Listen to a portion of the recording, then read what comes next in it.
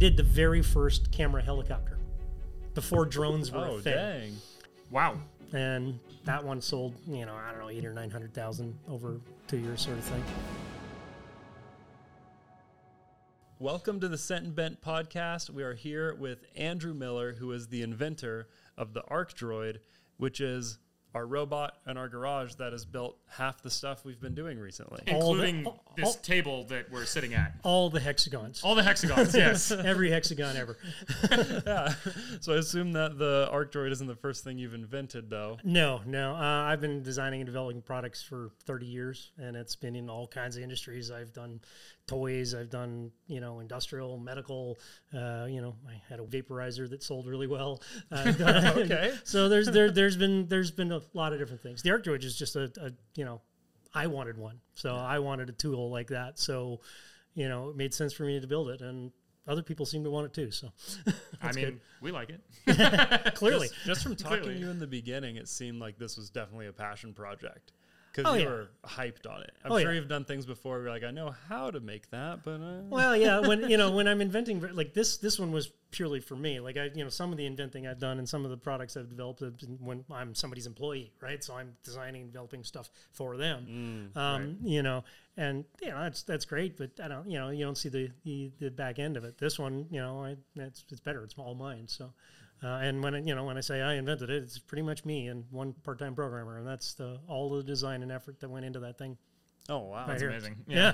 So That's really cool. What was the first thing that you made that was a success? actually, my first patent, the first thing my name's on a patent for was a credit card inspection machine built in the 90s.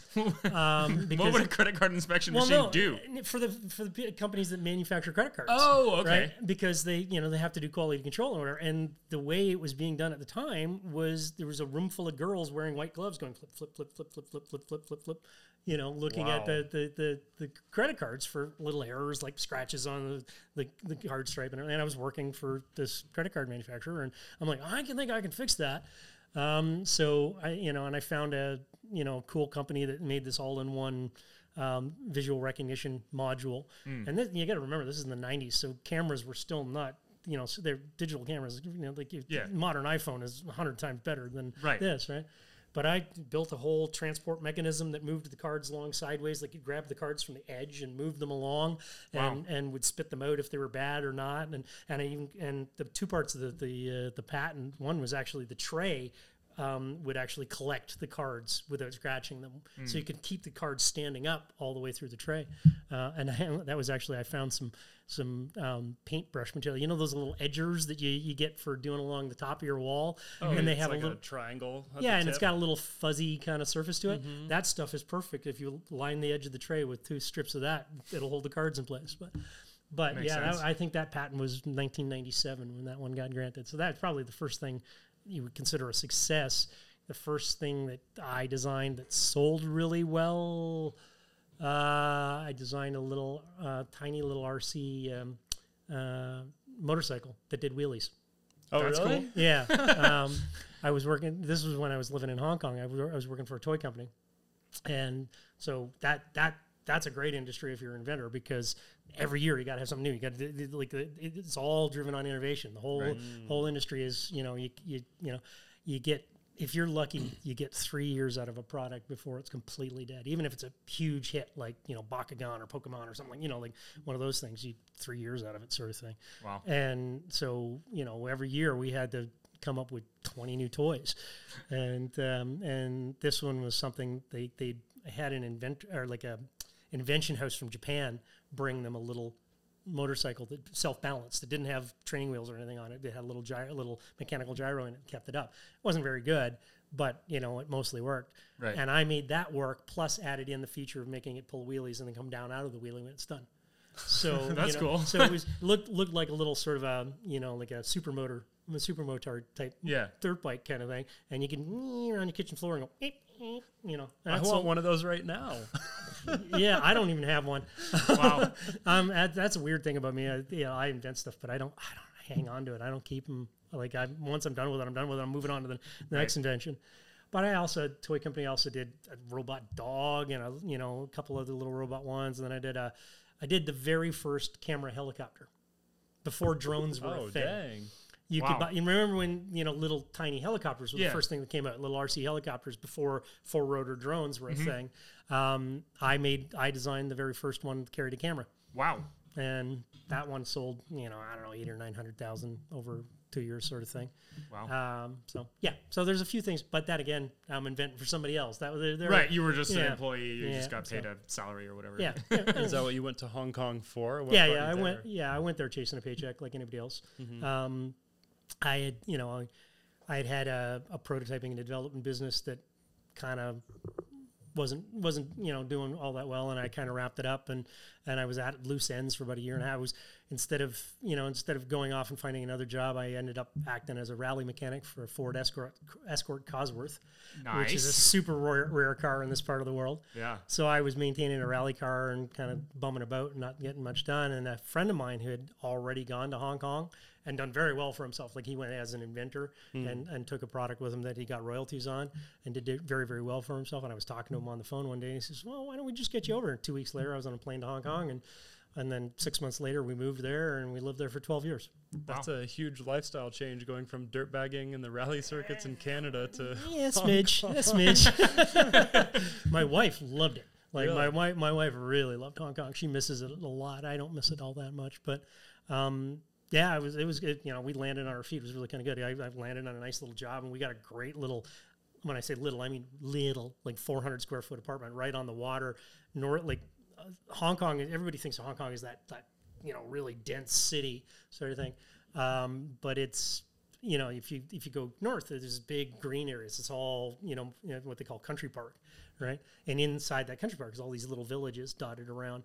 And it has to do with this, old rule that's on the books that every firstborn son of a indigenous Hong Kong person gets the right to build a 700 square foot concrete cube, basically, and it's heavily abused because yes, he's firstborn son, yes, for sure, yeah, for sure,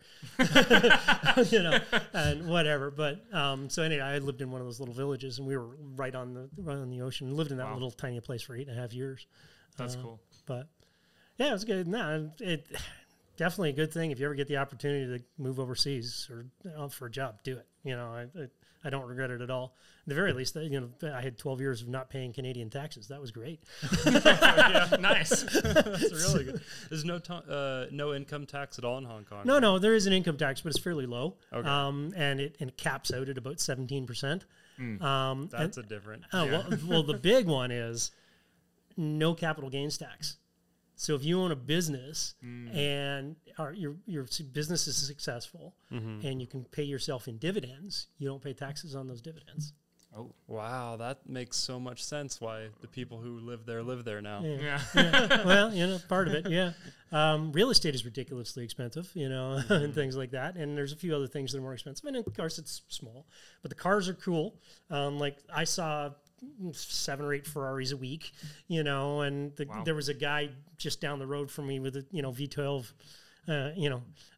Aston Martin Vanquish, right? And I at the time I was driving a Porsche. I had a Porsche Cayman S. So some days I would pull out on the road behind him and I would kind of badger him a little bit to get him to stomp on it. Because, oh my God, when he put his foot down, just what a sound, what a sound.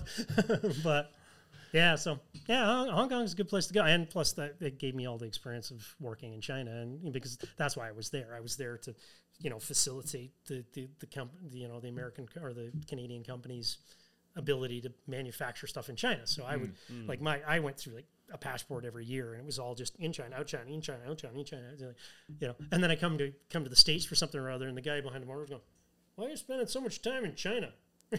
Yeah. I kind of live there. Yeah. So then did you also make a bunch of contacts over there that you still have to help produce the ArcDroid and stuff? Yeah, the factory I'm using for the ArcDroid I've been working with for 10 years. Wow. They did that aforementioned vaporizer. Right. So you're talking about successes. That one was my best personal success from a financial point of view. That I created this is back 2011, 2012, before vape was a thing. So I created a vaporizer that looked like a Ventolin inhaler. Called it Discreet Vape, and marketed well and sold well. And then I got out when the industry started getting crowded and things like that. But, Not, yeah. I'm saying I don't have one of those little. I don't have one of the vaporizers either. I don't have any other things you invented except the arc droid. Literally, and probably 20 years from now, I probably won't even have an arc droid. Right. By that time, I'll have graduated to a Langmuir table or something. Right. So, but yeah, the arc droid that one again is that one was more of a passion project because it's something I would use, something I wanted. Right. And I built a tool that I knew was going to be handy and useful in my garage, and obviously useful in yours, right? Right. So you literally have cut all of the hexagons. Hundreds and hundreds of them. I mean, I've never counted how many are in there, but a lot just in this thing. Enough. So is your plan to make more and more products through the Arc Droid brand, or do you already have the next invention? Yeah. Well, there's always inventions rattling around, but yeah, for the foreseeable future, I'm Arc Droid related. I will keep doing Arc Droids. I've got a couple of plans for extension on, and I've had a lot of people ask for a bigger one. Makes sense. There's some difficulty with that. It comes down to rigidity, right? Right. The longer the arm is, the more likely that is going to vibrate, wobble around, and things like that. And also, the farther you go out, the more resolution you use, because you've still only got so many degrees to work with, and then you're multiplying it over a longer arm. A larger distance, yeah. So that's part of the reason I kind of chose the size it is. It fits really well in the get most of what you want done sort of thing. Another update you've been talking about is the torch height control option, right? Is that that's working for the most part? I'm calling it torch height compensation rather than torch height control, because a traditional plasma table uses torch height control, where you have a target voltage that you enter in ahead of time, and then you can put in specifications for the size of the tip and a lot of variables. Ours literally just tries to hold the height that it's at when it starts. So you only have you have a delay. So you wait 1.5 seconds for the arc to stabilize once the thing's blown the hole and started moving, sort of thing. And then gain and smoothing. So gain is just how hard it tries to follow the contours, and smoothing is it's making it not jump up and how down much does it erratically flatten things out. And like I can take sort of like a 6-inch plate of steel and cock it up 1/4 inch on the other end, on one side, and cut a 5-inch circle in it, and the torch will follow around and keep the height up. It's not bulletproof yet, but it definitely, it's for work. You're building a lot of stuff out of scrap, right? Oh yeah, so all the time. Very very handy, so that it'll transition across that. I kind of want to circle back to this very first toy helicopter with a camera. You kind of glossed over that like this no big deal. I'm sure it happened a while ago, but what kind of problems do you have to face when was the toy companies, they just said, we want a camera, or was it your idea? It was my idea. I built a prototype and presented it at one of the quarterly meetings kind of thing, so and they went, built the whole thing, and then by yourself. Pretty much, yeah. Did you base it off of like an existing helicopter and then add a camera, or was it? Well, at the time I was working for a company called Spin Master. Gotcha. And Spin Master, you probably might have heard of the Airhogs brand. Yeah. Right. They were at the time, they were absolutely the biggest one in RC toy. So many commercials on Nickelodeon. Yeah. There you go. I grew up without TV, so I missed all of that. Yeah. All right. This does not surprise really, but anyway. But yeah. Anyway, so working for Spin Master, and they so there was a lot of different push to do more RC stuff and whatever. And you're talking about the challenges. The biggest challenge in toy, above everything, is cost. Right. Because $29.99 is a price point. $34.99 is no longer a price point, right? And that is the single biggest thing that you fight against with toys. Is the fact that there are set price points and it can't be expensive, and of course all of the old guard people that have been doing this, in 1984 when we sold the Teddy Ruxpin, whatever, those people, they won't let you can't add a dime to things, right? So price is always a major issue, and so at the time Spin Master was selling lots of the little Pico helicopters that first came out, and in Hong Kong, we have this area called Sham Shui Po, and Sham Shui Po is Hong Kong is all about districts, right? So like there is literally a goldfish district in Hong Kong, and I'm not exaggerating. But Shamshipo is the go buy your weird little blinky electronic thing that makes lights and sounds district, right? Okay. My friend Mark basically bought one of everything, and then went back and bought 50 of all the cool things that he wanted. So he loves blinky light things. Shout out to Mark Tilden. But he was the reason I was there. But anyway, I was wandering through Shamshipo one day, and I came across, they had these little, well, they weren't particularly little at the time, but camera pens, right? Mm-hmm. So it looked like a big honking fat Mont Blanc sort of pen, but it had a camera in it. It wasn't a great camera, but it was a camera. I'm like, bought a couple of those, experiment with it, and it discovered that it was light enough that if I redesigned the rotor blade a little bit and changed some of the geometry of the helicopter, I could make it carry this camera. So then, so I did that and sorted it out. We found a company in China that was making these little camera boards and said, okay, here's the size and the shape and whatever that I want that camera board. Can you do that? And certainly at the time, Chinese companies would just trip over themselves to try and get an order from, not so much anymore, because then they're doing their own stuff now. Right. But, when I got there, they would do all kinds of development and things, everything like that in order to get you to get an order for something. And so they were really happy to develop this little camera board for us. And I designed a little foam housing around it originally and whatever, presented it at the meeting, and everybody loved it and whatever. And then the industrial design group got a hold of it. Right. And the first thing they came back with was a standard helicopter with a camera hanging at the bottom of it. I'm like, everybody's selling helicopters. They all look like Airwolf. Do something different. So we ended up creating this really funky sci-fi helicopter around it, and it actually worked all right and sold pretty well. But 1-2 years it was gone, and by that time everybody else was. Some of the early drones were coming in and things like that, and now you can get a 4K camera on a drone this big for $40. It's nuts. So but this would have been sort of 2008. Ish, kind of 2009. And so the screen would be in the controller then? Was it just no, it's actually it just saved it to an SD card, and you duped it to your computer and did things like that. Like in 2008, 2009, like smartphones were still only becoming a thing, right? Right. Yeah. Just so have a micro SD on board. Yeah, it's a micro SD, and it recorded in 480, 640 by 480, I think, and no sound. Because of course the only sound you heard was it's just the rotors doing their thing, right? But yeah, it worked out well. It sold well, and then we did a follow-up one that we put some like in-camera effects, so it would do like fake Terminator vision with all the false color. Oh yeah. So you could fly around your, zoom in your sister, and it looks like the Terminator's getting a heat map on you and whatever, stuff cool. Like that's that. Funny. And we did time lapse and a couple of little things and whatever in the follow up version. But nice. But that's so cool. So what's the Goldfish District like? Did you go there? Oh yeah.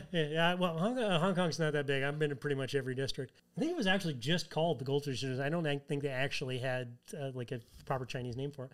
But it was just a whole street of pet stores, mostly which sold fish and turtles and some other little pets like whatever. And that Hong Kong, everybody lives in an apartment the size of this table, right? Mm-hmm. So not everybody can afford to or wants to have a dog, right?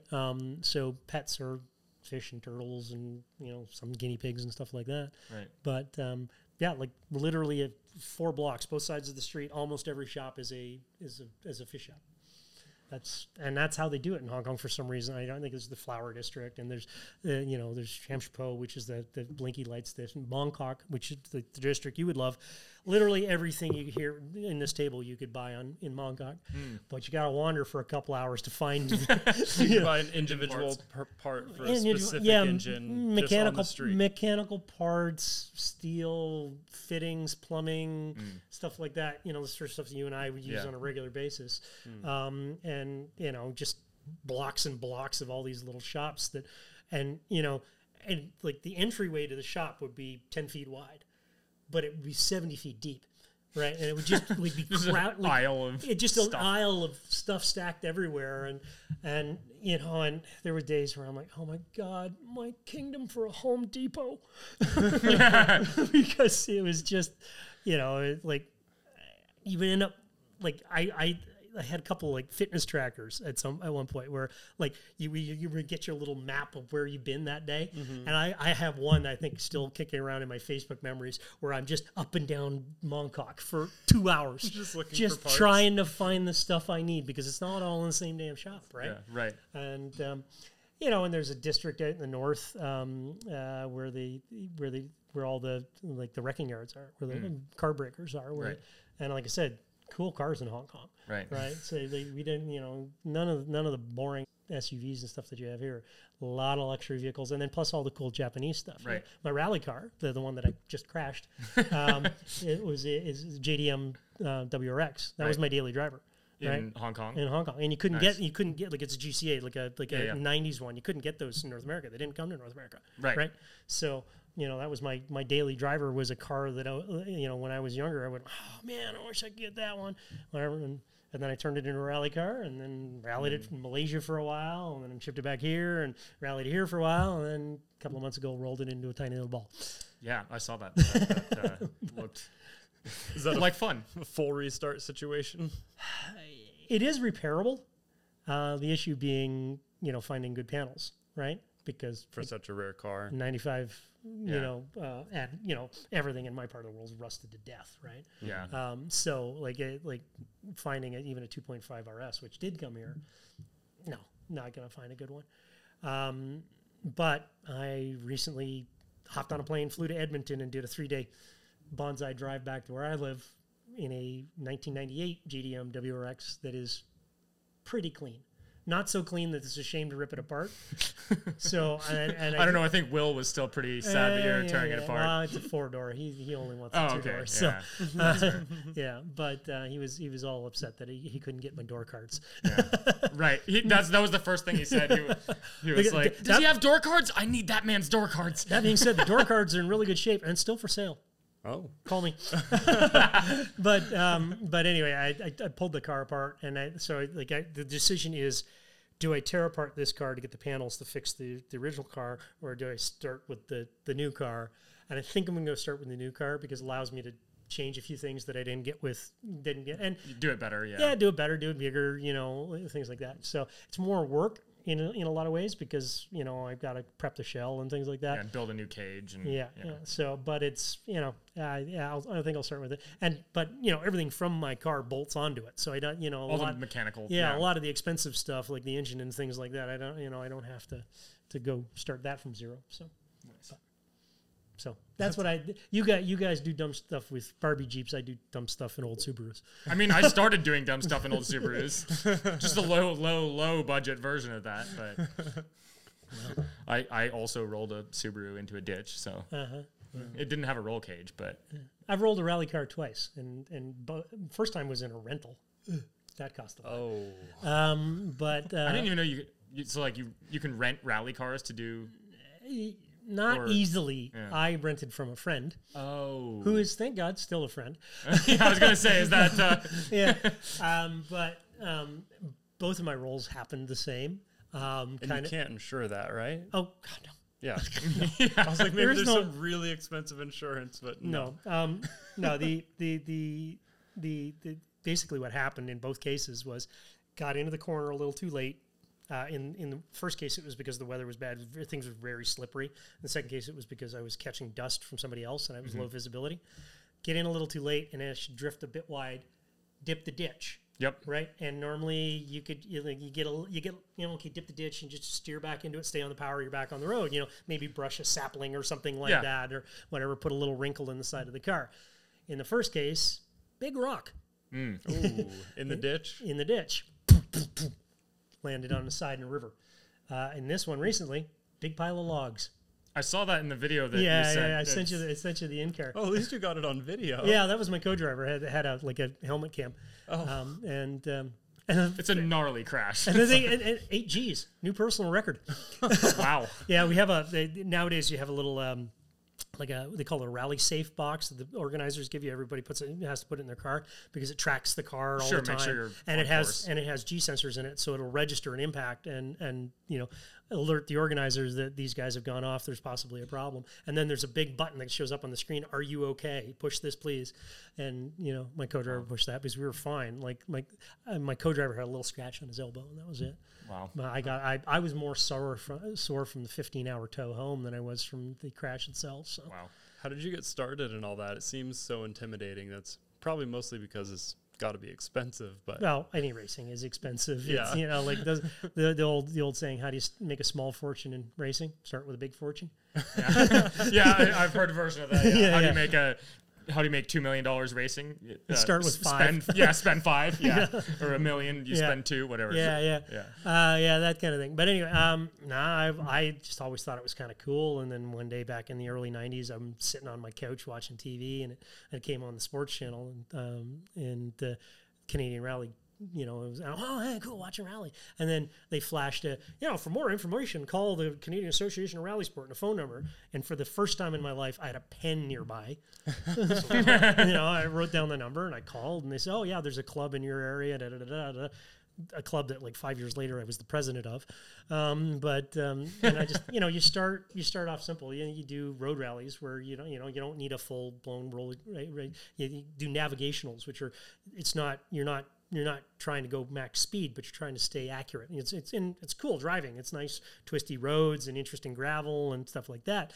But there's these random checkpoints, right? And if you get there early, you get points deducted the same as you get there late, kind of thing. So, and you start there, and then there's Rally Cross where they have a little closed course, and you can bring a non-caged car. It's really tight, small little course, and you can't get up too crazy speed and whatever.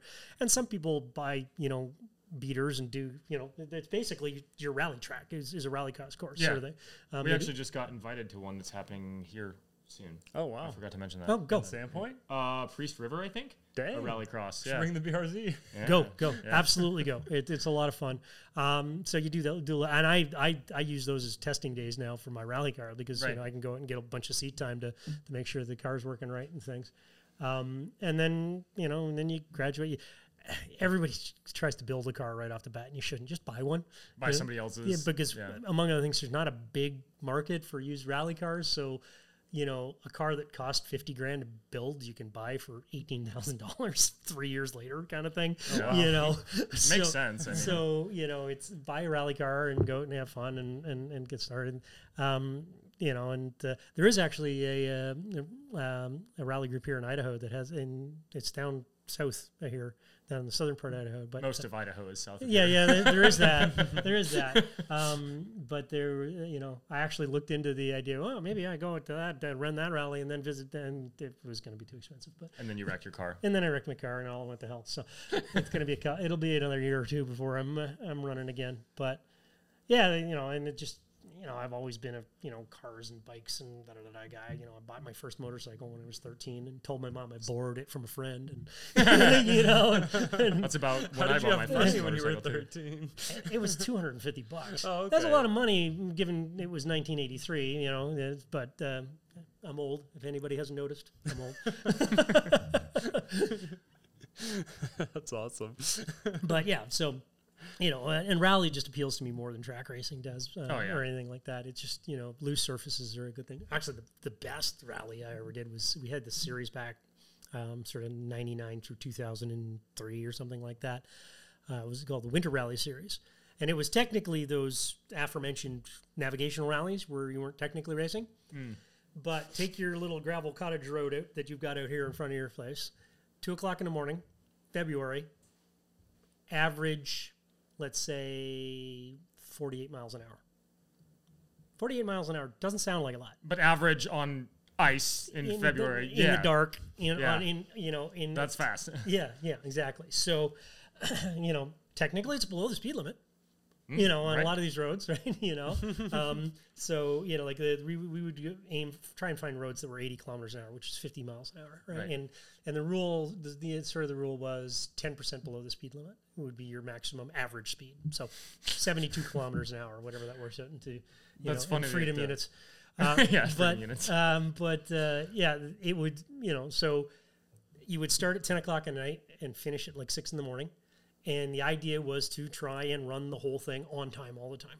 Right? So when you came over the crest and there was a random checkpoint and you slid past the checkpoint, you didn't want to be early and you didn't want to be late, because if you're early, you get points. If you're late, you get points. And the idea is to have the smallest possible. And it was crazy competitive. Like everybody, like guys, we really like, you know, I'm proud to say I won quite a few of them in a 2-wheel drive car. Like there was one rally, I beat 26 Subarus and 14 Audis in a 2-wheel drive Mini. Dang. So we were just talking about 2-wheel drive rally the other day. Yeah. I wonder why. Because the BRZ we're building? Maybe. I don't know. I don't know. Is that a secret? No, we'll have talked about it on a podcast previous to this. Yeah, this will probably come out before the BRZ is released to public. Well, now there's anticipation. Exactly. Now people are now we might be able to bring it to SEMA too. So then we'll have to wait even longer to release the video. There you so go. it'll be interesting, but yeah, the podcasters, the hardcore ones, they know about it. I mean, we've always talked about like you know, ideas of future builds and stuff on podcasts, because the audience isn't big enough to like ruin the, you know, surprise. What, this isn't Rogan? No, I'm not that bald yet. Yeah, there is that. Yeah. Hey, 52, still Gavidal. Nice. Doing a lot better than me. No kids. That's, I think, the big thing. I don't have kids either. Yeah. No, I'm 52, no gray hair, and still got most of it, 95% of it. So, whereas everybody I know, all my colleagues and peers that are similar age were gray 10 years ago because they have children, and that really just sucks the life out of you.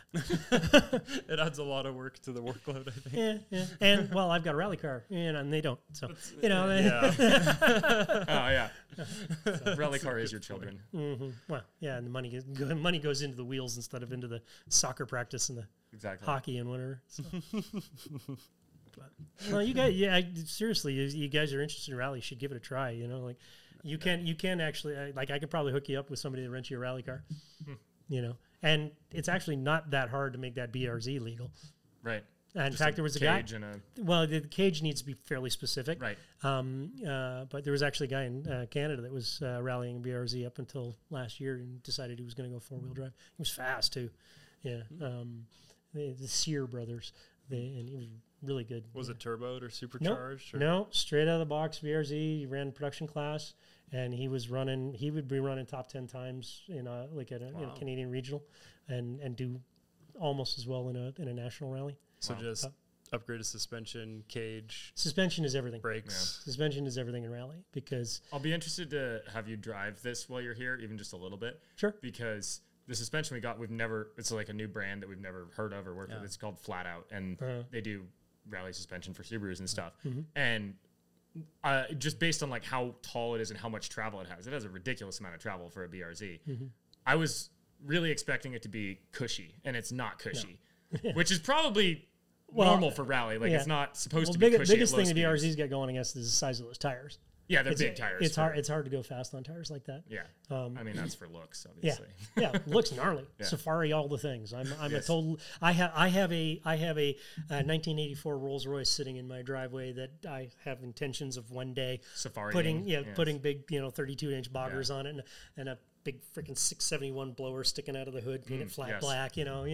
Total Mad Max thing. That'll be really nice. Yeah, I'm probably not going to get to it. I got too many things, but in the brain it looks good. Up here it looks really good. Yeah. Maybe I donate it to Grindhard, and Grindhard does it. There you go.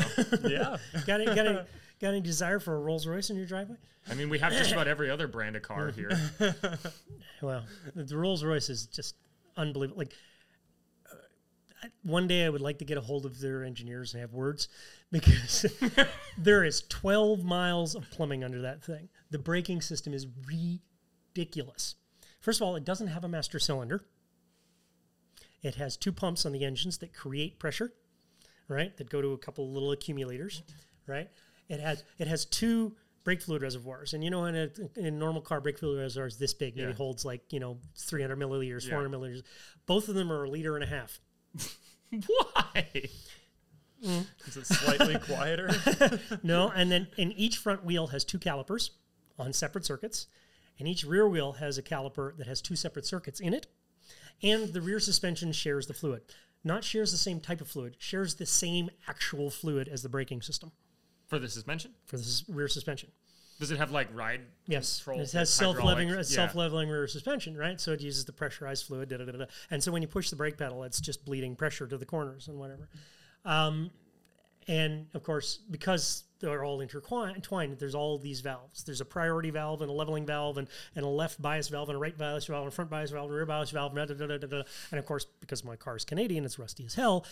And so None of the valves work.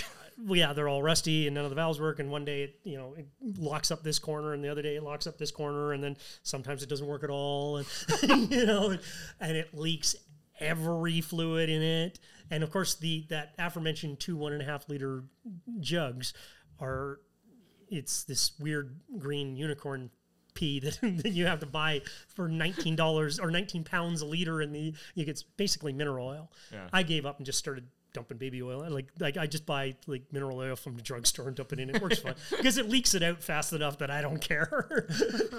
So, and it leaks transmission fluid, and it leaks engine fluid, and it leaks coolant, and it leaks everything, and it's rusty as hell. But I bought it for $4,000 and used it as my winter beater for a couple of years, so it doesn't owe me anything. There you go. Yeah, when I was tearing apart this Jag V12 engine, there was so many things. I was like, what were they doing? Yeah. The engine, like, this engine had a completely arbitrary assortment of metric and SAE bolts. Mm-hmm. Like the threaded holes in the block. Some of them are metric, some of them are not. Yeah. Why? Because that's the parts they had. I guess it know. makes no sense. Yeah. My rolls is ridiculous. Like, and it's just like certain, and trust me, it's cool when you get out rolling. It just drives along, it floats along beautifully and whatever, and it drives great. And it's got a 6.8 liter V8 in it, right? Wow. So this is gigantic. It's I think it's 412 cubic inches. Big, and It's huge. and it just lumps along, doing nothing, right? It makes all of 200 horsepower, but it's the same block that the future Bentleys were making 650. Wow. Right. So it's the same engine, which means, I could, pull that off and throw a blower on top of it. So now I just got to get Blower Shop to send me a blower or something. Right. Yeah. Or maybe I get like 6 of those little Chinese ones you put on the Jeep and just, stack them out of the hood. That would look really cool too. It'd be hilarious. I think somebody did that. I vaguely remember somebody may have done that already. I saw a turbo one. Yeah, there was one where somebody turbo put Mustang, eight turbo Mustang, but Yeah. I think somebody might have tried the multi-blower thing by now. Well, Yeah. what projects do you have sitting around that you think will actually get done? What are the ones you're most excited about? Well, the rally car, I'm definitely building the rally car back up. I have a 77 Ford pickup, rusty patina version, and that I fully intend to get back on the road one day. I don't know. There's always things. The most recent thing that you could consider a project is I built a steel grain bin for our barn. We have pet goats and turkeys. And lately, like I built a grain bin ages ago, just out of wood and whatever, and they started gnawing through it. And I went, oh man! Recently, like in the last 3 weeks, I've relocated 9 raccoons and 14 squirrels. Just trap them and drive them 20 miles away, or 10 kilometers away, and dump them. But I finally screw it. I got to build a steel bin. So. I took a couple hours in and out. Like I envy you. You're doing all projects, right? But of course, all projects now, right? So Yeah. I'm sure there's some days where you would rather just sit on the couch and, to be answering emails. Yeah. Or finish the siding on my house. After 4 years. Yeah, there is that. But I've always got something going on. Like I renovated a little, bought an investment property a couple of years ago. I renovated that. I built my shop, the shed that you guys see in the videos. That's that I built that from the ground up, designed that, and all nicely in CAD and everything like that. And then had to give it to an architect type person to put it in the format that the local permitting people would accept, despite the fact I had it in full 3D, like rotatable, CAD Right. infusion sort of thing, and they get, and then I got to get somebody to create these boring old 2D drawings to give it to, but so yeah, there's always something going, and the rally car is probably the big project over the next year. So ArcDroid's keeping me pretty busy at the moment. I do all the customer service and I handle all the development and design and admin and and all that other crap. So Right. Yeah. I imagine that takes most of your time. Yeah, you guys know what it's like to run a small business. Yep. Oh, yeah. Yep. You got employees now. I don't know how to Oh, do yeah. it. You do. Fancy.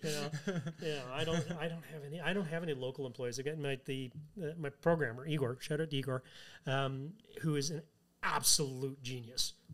Like the ArcDroid would not exist without him. I've been like, I want this, and this, and this, and he goes away, and I call him a week later. Oh yeah, I haven't got to that yet. And call him a week later. I haven't got that, and then suddenly it shows up in my email box finished, and whatever. But yeah, he's the closest thing we have to an employee. But he's an small equity partner, and I just gave him percentage because I wouldn't be here without him, kind of thing. Right. And he does great work. Like he does some really considering like the chip that's in that thing, in that screen is sort of cell phone circa 2009. Maybe kind of thing. So there's not that elaborate. Not elaborate. Not a lot of memory to it. Yeah. We've managed to, and if we have to get the DX, well, it does work.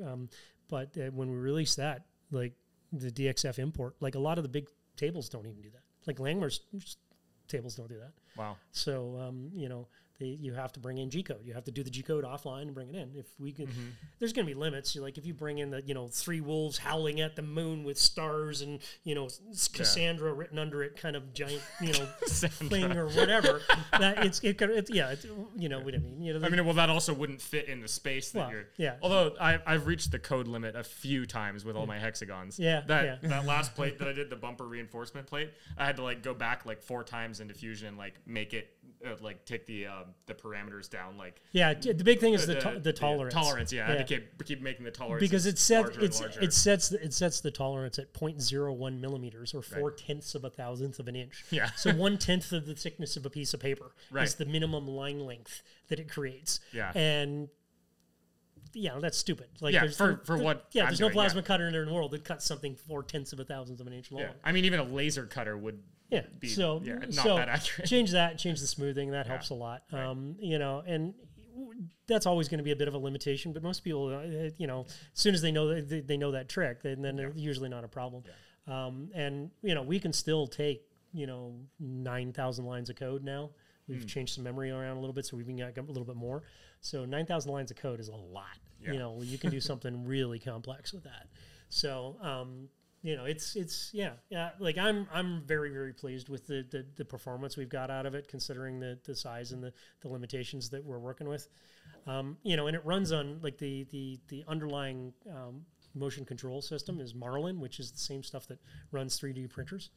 That makes sense. Yeah. So it's like that's actually the license for that is freeware sort of thing. It's an open use. So if anybody wants the control software for the ArcDroid, it's available. Good luck on making it work. Because trust me, it was not easy. So, and the first one I sent you guys was a bit rough, and it had some foibles. Yeah, kept cutting lemons instead of cutting circles and things like that. That was definitely a major milestone, was making that work, right? Mm-hmm. So what is the difference between, when you did your helicopter, you just built it, presented it to the board, they said, this is awesome, let's build it, and then you followed through with that process, get it built. But with ArcDroid, totally yourself, it seems like in the beginning, do you build the thing, then find investors to make it work right? I did it all on bank, man. I did it all out of my own pocket. Wow, that must have been scary. Well, no kids, so I'm not saving for somebody's future. So that's handy. But probably the biggest difference is the money, right? When you work for a toy company, I've seen the toy companies waste $1.5 million on a product that goes nowhere. Like it gets killed at one of the final meetings and like, nah, done. And they've dumped a crap ton of money into designing and development and packaging and all that stuff that goes along with it. I think one of the benefits of doing it myself is like I don't have anybody to answer for. Right. All of the design decisions are my design decisions. So one, they're fast. I don't have to sit in a meeting and argue for them for hours on end in order to have somebody decide, well, I don't really think that's right, and then whatever, So design decisions, they're fast and they're pretty easy to do. And then also all the compromises in the places where, like, again, I've sat in meetings where somebody has fought for a feature that, well, it's got to have Wi-Fi. Why? Because everything has Wi-Fi now. It's got to have Wi-Fi kind of thing, and so I can make, like, notice the ArcDroid doesn't have Wi-Fi. Right. It also doesn't run on Android, doesn't connect to iOS, doesn't have Bluetooth, and that was all a conscious decision. Right. Partly because I want you to be able to pull the ArcDroid off the shelf in 10 years and set it down, and it still works. Right. You don't have to have anything outside of it. Yeah, you don't have to go and update your phone or download the new app, or suddenly it doesn't it uses a protocol that doesn't work anymore, or you don't have the password for the old Wi-Fi that it used to sign on, and now you get that sort of thing. So it was entirely the decision to try and make it something that was self-contained and usable over a long term, right? But I guarantee you, if I'd been working with a team or like a group and marketing company or something like that to design this and develop this, it would be a capacitive touchcourscreen with Wi-Fi, and they would have wanted an app. Yeah, sure. exactly. Oh yeah, absolutely. Yeah. This was Track everyone's data. Yeah, this 100% would have been part of it, and then I understand the logic behind some of those decisions that these sort of people make. But oftentimes it's not necessarily serving the product to do that. It's only serving the wouldn't it be cool if kind of status. And I'm a firm believer of building an adequate product as opposed to building the best possible product. Right. If you're building the best possible product, you're going to keep development forever. You're never, because you can't. Yeah, you can't keep up. An unattainable goal, and you're going to price a lot of people out of that's everyone basically. That's the other thing. I also didn't want it to be $4,500 or $7,000 to buy this thing. That's pointless. The part of the goal for the machine was to make it accessible for average Joe in a garage, my elevator pitch is there's 3 barriers to entry. 1, these tables tend to be big, and you could park a project where they are. 2, they're expensive, $5,000 sort of gets you off the ground with most tables, and that goes all the way up to 150 if you want to spend the money, right? And then 3, there's the learning curve on the CAD, right? In which you jumped right into. Yeah. And so the simple trace aspect of things makes it possible for people to get started without any CAD at all. You don't need the CAD. I mean, that's like, I was definitely planning on getting a plasma table at some point eventually, but the CAD was definitely a thing. Like, it was a reason that we didn't do it sooner, because I was like, I don't know if I have time to learn that while also trying to build everything. So like the idea of being able to just trace a thing, I was like, oh great, I can just trace it and make it. And then, the first time I traced something and it didn't turn out absolutely perfect, I was like, nah, I'm learning CAD. Well, that's the fault of your trace, not exactly. the fault of No, my it's machine. not the fault of your machine at all. But that's just the error of like, physically, you can't. Well, I like do to think of the simple trace aspect as like a gateway drug, right? Like people see the potential and they can actually physically make the potential something. But even something like blowing a hole in something, like there's times where you could just put the thing down and cut a circle. That's all you need to do. And right? I've done that a few times actually. And you don't need the fancy. You don't need to create a fancy. You just need to. I don't have a 2 1/4 inch hole saw. Exactly. But I do have an ArcDroid that'll blow a 2 1/4 inch hole through something. Yeah. Well, and I've used it to just cut little plugs like for end caps for tubing and stuff, or like ovals. Yeah. I mean that I used CAD to get the exact right ellipse, but like for circles end caps, you just. Yeah. Yeah. Just in the Drift Trike episode, just measure it, go on the computer. Well, yeah, you did it in the wheelie bar too, and I'm like, hey, it's replaced the Piranha. Yeah. Oh yeah. Oh right. Yeah. That's what I was trying to remember what I cut those little end caps for, and it was the wheelie bar. And the Piranha kind of bends the steel around it too. Because it pushes it. It tears it, and it's not a perfect circle. Because it's sheared. It has the tapered edges on it and stuff like that. And it's an expensive machine that takes up a lot of room. Yeah. For a very try and find purpose, one of those used for under $20,000. Yeah. It's not your average shop tool. It's not an apples to apples for the ArcDroid, that's for sure. Yeah, totally different. So besides the money part and just being able to take off and build it however you want it, what are the other parts of like building the business and building doing the software and the customer support? And it sounds like you're still doing a lot of it yourself. Yeah, I'm doing almost everything still myself. I have a girl in China that handles operations, and she handles shipping and things like that. Okay. And then if I need to chase down a part or get a quote from a vendor or whatever, she'll chase that for me. And, I just recently hired a company to do marketing. Most of my marketing is doing stuff like, giving you guys machines sort of thing. You've been probably 50% of my marketing up till now. So Cool. That's awesome. Thank you. Yeah. And the people who've won your machines on our giveaways too, they're thrilled for it. Yeah, exactly. So, so I hired a company to do some, Facebook ads and revamp the website a little bit and get some more continuity in the website and stuff like that. So that started. But, I've multiple times in my life, I've started some sort of venture, some sort of entrepreneurial thing. Right. And, I've tried most times to try and get a partner, finagle a friend, get an investor, whatever. I don't want to do this all on my own, and I almost end up always doing it all on my own anyway. So I'm just kind of resigned to the fact that's the way I go. I'm sure, as we grow, I'm definitely not going to be able to keep it up. But I'd rather do it that way than right from the start be beholden to an investor or have a partner that that I fall out with 2 years down the road or whatever. Right. I don't get me wrong, there's some sleepless nights and, there was some empty bank accounts for a little while and things like that. But my wife is very supportive and, and I, Clearly. yeah. And, she's a jeweler. She does her own jewelry. Oh, that's cool. And she's really good at it too. Dogs with horns jewelry.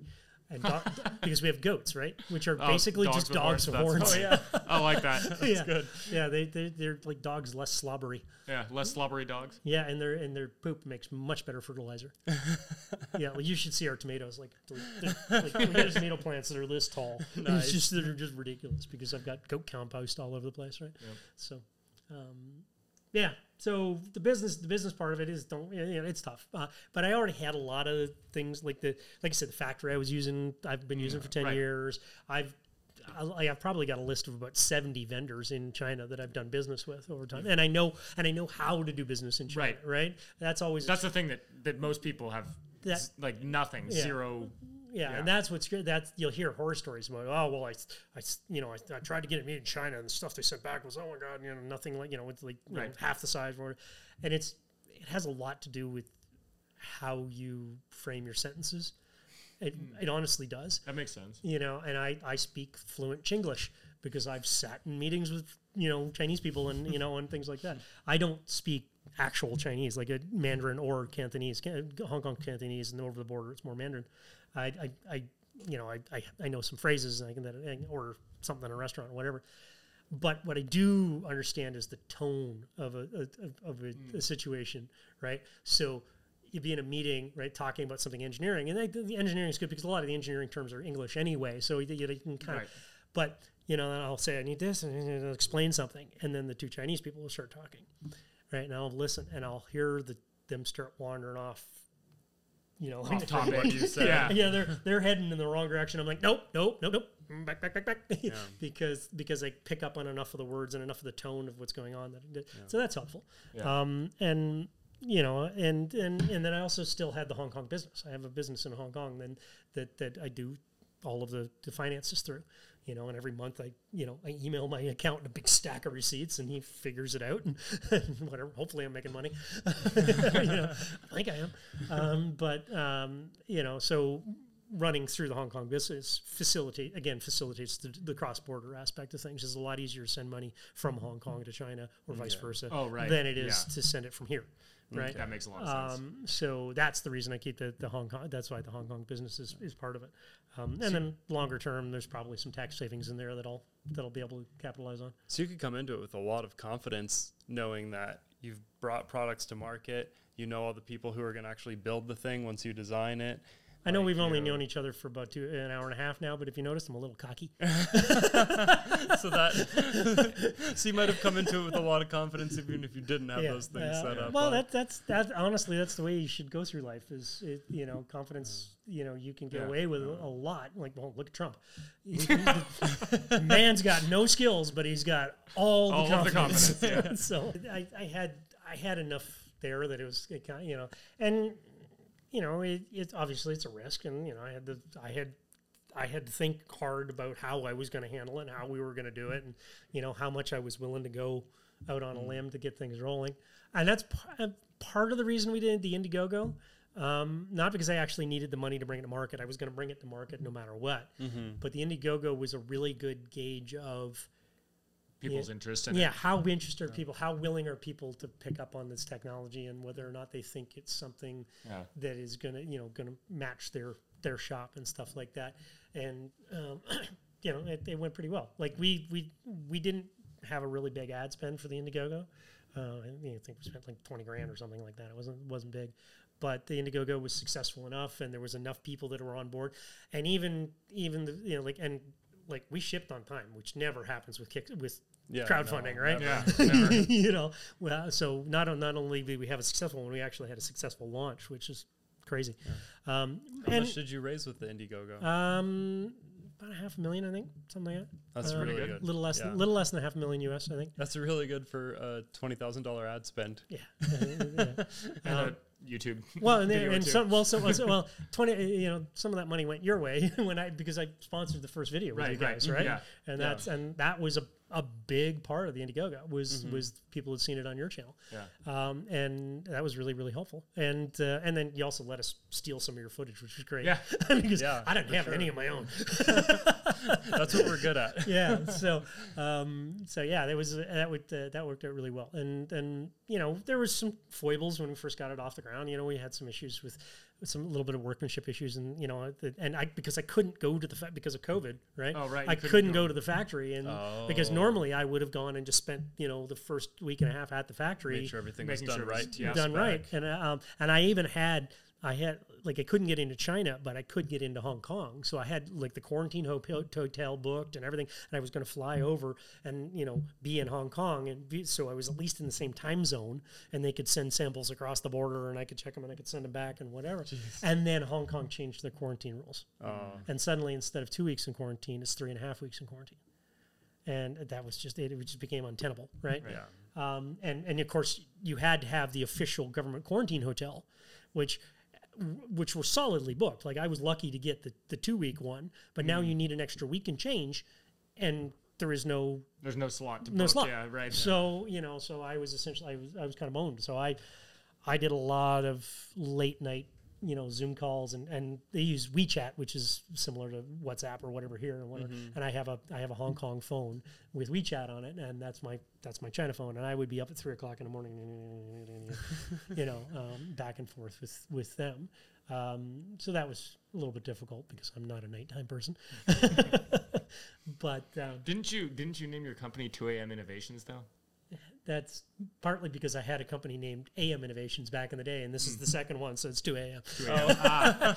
AM. I thought you Andrew Miller, right? I thought you told me it was because you came up with the idea in the middle of the night or something. Wow, that's a good story. That's a good story. Oh, okay. But I do occasionally come up with ideas in the middle of the night, and then I roll over and can't get back to sleep, which is annoying. But no, I'm a morning. I'm one of those evil morning people. I get out of bed at like 5:30, 6 o'clock in the morning, and I'm functional in 20 minutes, whereas my wife gets at it 7:45, and it isn't functional until 9:30 kind of thing. I can relate to the getting up early part. Yeah. So what's the good story? Was it the AM story or the ArcDroid story? Well, no, just it makes for the 2 o'clock in the morning. It just makes for a good story. Is the idea that I came up with it too? I don't know when I came up with the idea. I honestly, it was just one of those things. I come up with a new idea every week. So to me, they're not all that special. It's just one of those things where that would be cool. And then I sort of looked at it. And the thing is, I had in my head, I'd seen a YouTube video somewhere, like the robot style. This is called a SCARA arm, which is selectively compliant articulated robot architecture or something to that effect, right? And you'll see them a lot. Like you'll see industrial versions in like chip factories and stuff doing pick and plate, this sort of thing. And I'd seen a video somewhere on YouTube of a parallel SCARA arm. So it was instead of the motors stacked on top, the motors were side by side, right? And it was doing fancy little put this thing here, put that thing here, put that thing there. And I had that in my brain, and I knew that existed. And then it took me 3 weeks to find that stupid video again. I hate that. And And the plasma part of it is because, well, I'm a car guy and I'm a fabricator guy, and I wanted a plasma that I could cut crap with, right? Yeah. And the other nice thing about it is,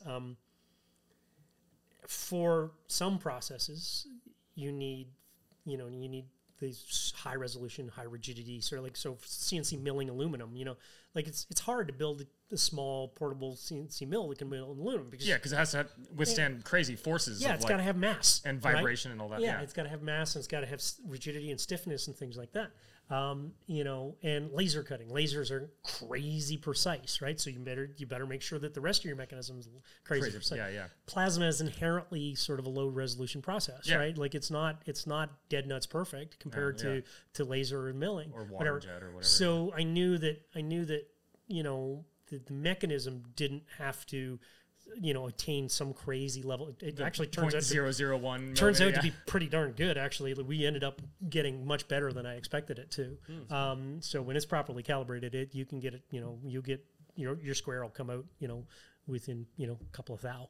Right. Which is pretty impressive, or less. So the I knew that the mechanism matched the need pretty well.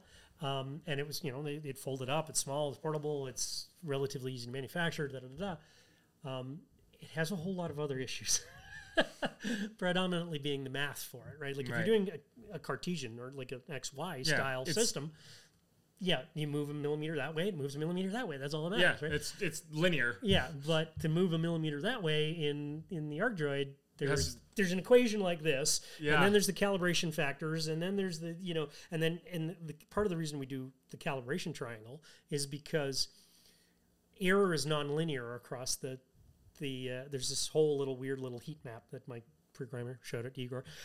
We could be able to show you. We struggled with that to try and get those factors right so that you ended up not cutting lemons, right? You had the lemon problem, which turned out to mostly be a mechanical issue, but the math that goes into it is really, really difficult. So it makes it kind of hard to get that part of it done. But the mechanism is very robust because it's all just bearings, right? It's all round. It's all sealed bearings. I don't have lead screws, which are difficult. There's no wiring that hangs out of the machine. It's all inside that tiny little box. All inside the box. The first one that you sent, I took it like all the way apart when we were trying to forget what for, but one of the things we were trying to solve, I completely took it apart. I was like, wow, that's not that complicated mechanically. Mechanically speaking. Well, even that, nothing. It may look not that complicated, but there was definitely some complicated decisions in the way it was designed. Yeah, of course. Sure. I just mean it's a fairly simple shape of system. Yeah. I tried to make it, and that makes it robust, right? Right, exactly. One of the things with tables that have linear actuators, like screws and stuff, and whatever on them, or long belts or things like that, is they need fairly constant maintenance to do things to keep it up. Especially in an environment where you're getting covered with like metal dust all the time. Yeah, and bits of liquid metal and water and everything else. Yeah, it's not exactly conducive to the clean and smooth operation of things. So, yeah, it was kind of it was difficult to try and meet all those compromises. And I think one of the big things that made a difference is the arms are now castings. Like the first unit I sent you it was an assembled arm. Yeah, and it was like just an extrusion and then some bolts. And it was really difficult to get that fabricated arm consistent and straight and everything else.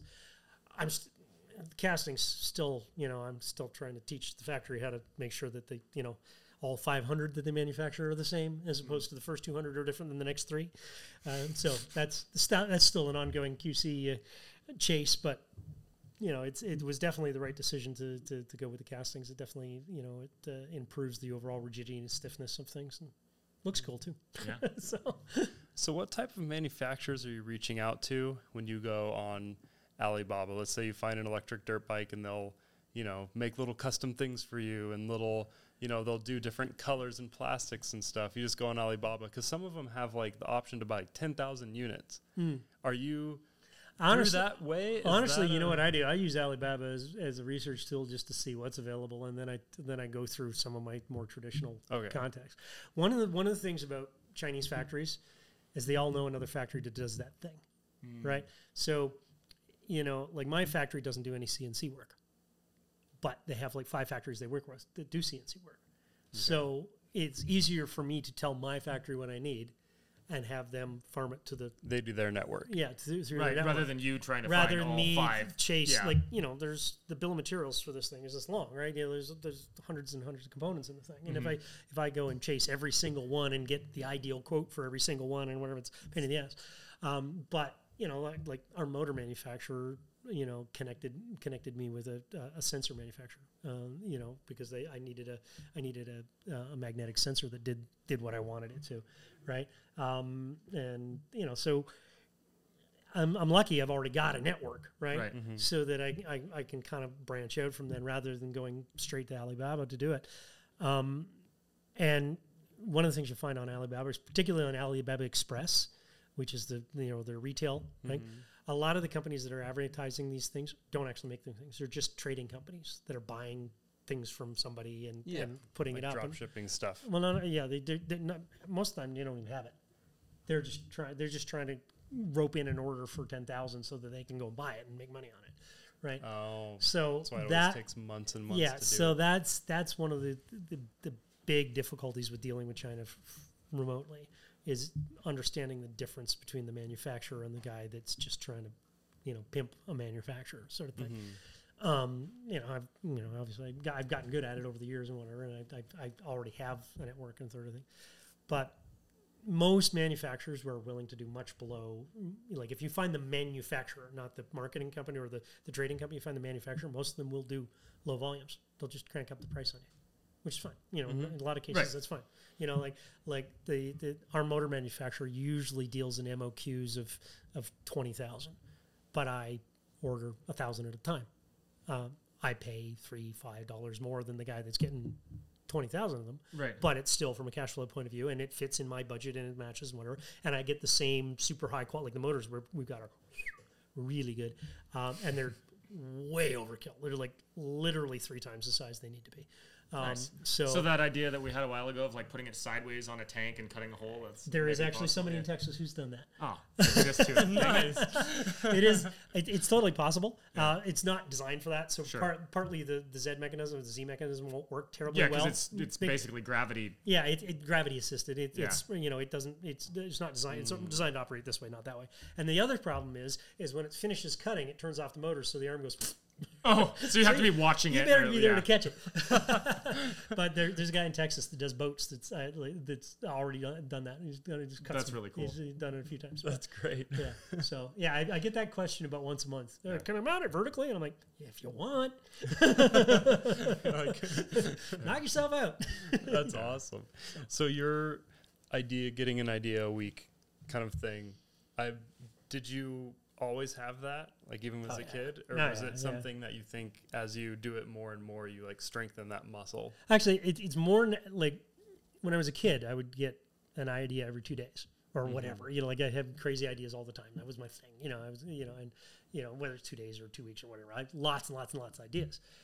The difference being when you're 17 years old, 90% of your ideas and you don't have any of the like information or skills to follow through with the idea. You have the idea and you're like, this is really cool. Yeah. And it's first of all, it's not really cool. Yeah, exactly. Not nearly as cool as and you think plus it is. it's already been done 5 times. Yeah, and yeah. no way it's economically feasible and Yep. all that crap. And so I definitely had, I tuned down my, number of ideas has gone way down, but valid ideas and things that I,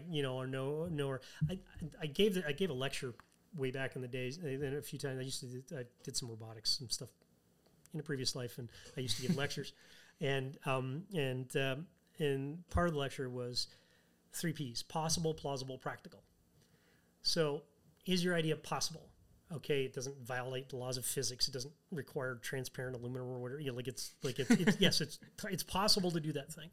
Plausible is, okay, if we found the right people and the right equipment and the right materials and we managed to solve this problem, possibly we can get a product out of it. Practical is where I live, right? How do we make that idea something that is legitimately manufacturable or producible at a price and without... And has a demand. And has a demand, is sensible and whatever. So learning to be able to work down that tree from possible to practical that's a big engineering skill, and I know long term, like real legit graduated engineers that have never gotten past plausible.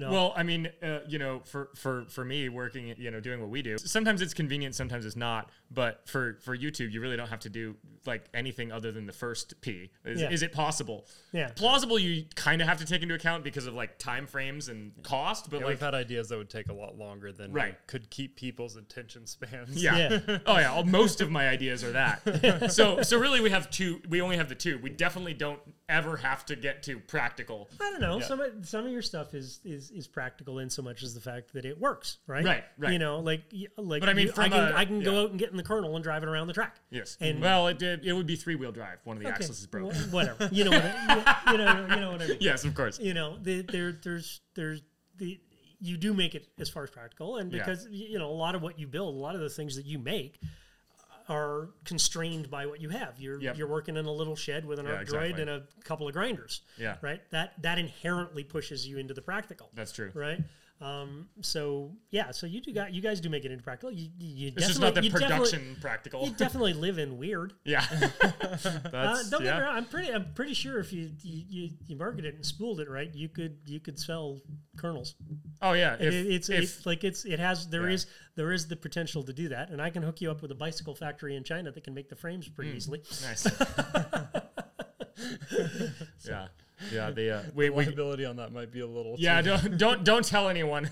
We don't actually want to produce them. Regardless of how much insurance or liability. Realistically speaking, think about it. People there are companies that are making stuff that's considerably more dangerous. Yeah, that's true. Like you can buy one of those jet boats without having to build it yourself. Yeah. And those are crazy nuts dangerous right off the bat. Yeah. Yeah, that's true. You can crash into a cliff and sink it. Hell, think of all the people that are selling, crazy, stupid aftermarket turbo kits for Can-Ams and stuff like that. Right. Yeah. Yeah. Well, at least those things have seatbelts and roll cages. Uh-huh. The people in them never wear them. Well, but they have seatbelts. This is something that most people don't understand as far as regulations, safety regulations, and things like that. Most of them are customer mandated. They're not government regulations. The seatbelts and stuff? No, seatbelts and things like that. There are definitely things like seatbelts and, choking hazard sizes and things like that where there are government regulations that you cannot manufacture a product like this. But this was a big problem when I was in the toy industry, is we would fight with all of these, crazy safety regulations that for, output of LEDs and how bright they could be and, what sort of protections you had to have on a battery and da-da-da-da-da. And most of them were not government mandated. They were Walmart says it must be this. Or even worse, the company I work for says it must be this, or Walmart won't buy it. Even if Walmart's completely not aware, right? Right? So this is actually one of the reasons, like that vaporizer that I mentioned earlier, that's an industry where you can ship a gasoline-soaked block of oak. It doesn't matter. There's zero regulation. Zero. None. Certainly at the time. Right, so there was no customers who were going, do you have CE regulations on this, and can you show me the fireproof rating of the da-da-da-da? No, didn't care. None of that. Right, and to be honest, the Arc Droid fits in one of those categories. There's minimal regulation that covers that sort of thing. We have CE certification, which is the European standards, and that's accepted mostly worldwide. I don't have anything specific for North America to be able to ship in here, and it's not mandated. Like I don't have for the plasma cutter itself. There is one set of regulations you have to meet, but I don't suppose plasma cutter sort of thing. But even that, think about it. The plasma cutter is basically a lightsaber. Right, you're holding a stick with a big flame sticking out of the end of it, right? How do you safety that, right? Yeah. So a lot of the safety regulations that go into consumer products, anyway, are either mandated by the customer or are self-imposed by the manufacturer. There's a litany of government-imposed regulations, but most of them don't restrict you from import or sale. They only change your liability depending on on what happens, right? So as far as the kernel goes, there is technically no regulation that says you need a seatbelt on that, right? Probably a good idea. Like the fact that the Barbie camper's got a roll cage and a seatbelt makes it just a skosh safer. Yeah, as a is lot demonstrated safer. by Rolly Man here. Yeah. Yeah, no, I've rolled the Colonel, and I don't know how I didn't break my leg. It landed, the full 700 pounds of it landed on right on the front of my shin, the steering wheel. And most of us has rolled the Barbie Jeep and just Been we're- totally we've fine. just Yeah, been you lucky. you fling out of it and whatever. Yeah, it does fling you out rather nicely. The Colonel less so, but Yeah, you're a little more hunkered down on the Colonel, but Which yeah. after some Google searching, I have been recommended a lot of videos of people crashing just regular go-karts, which are obviously really common and you could buy anywhere. And it does seem like if you really just check somebody or a wall at full speed, you just get ejected, which would probably be better than being waist strap restrained. Oh yeah, and no, it you rolls over honestly and you don't want to get ejected. Yeah, unless Yeah. it's got a roof, you don't want to. you don't want to have a Yeah, seatbelt. can you imagine having a seatbelt on a motorcycle? Yeah, It would be the worst possible thing you could do. Yeah. You know, so there's it is entirely plausible and even possibly practical that Colonel could become a product and be marketed. Yeah. I'm not sure that you're particularly inclined to go there. No, not at all. No. It's a pretty big leap. But, Yeah. you know, Yeah. you just need to be able to and at that part of that is risk tolerance. Right. Right. And that part of being an entrepreneur is taking risks. Right. Like, they took a lot of risks to get the Arc Droid going, but Yeah. and there's still probably something hiding in the weeds that's going to come out to bite me at some point. But Right. How do you do insurance for that kind of thing? Is the company based in Hong Kong, so it's a little bit different, or Yeah. is it? The thing about Hong Kong is like I can get product liability insurance for Hong Kong, but it doesn't necessarily cover me in U.S. and Canada. So you need and different insurances for everywhere you ship. In theory, yes. I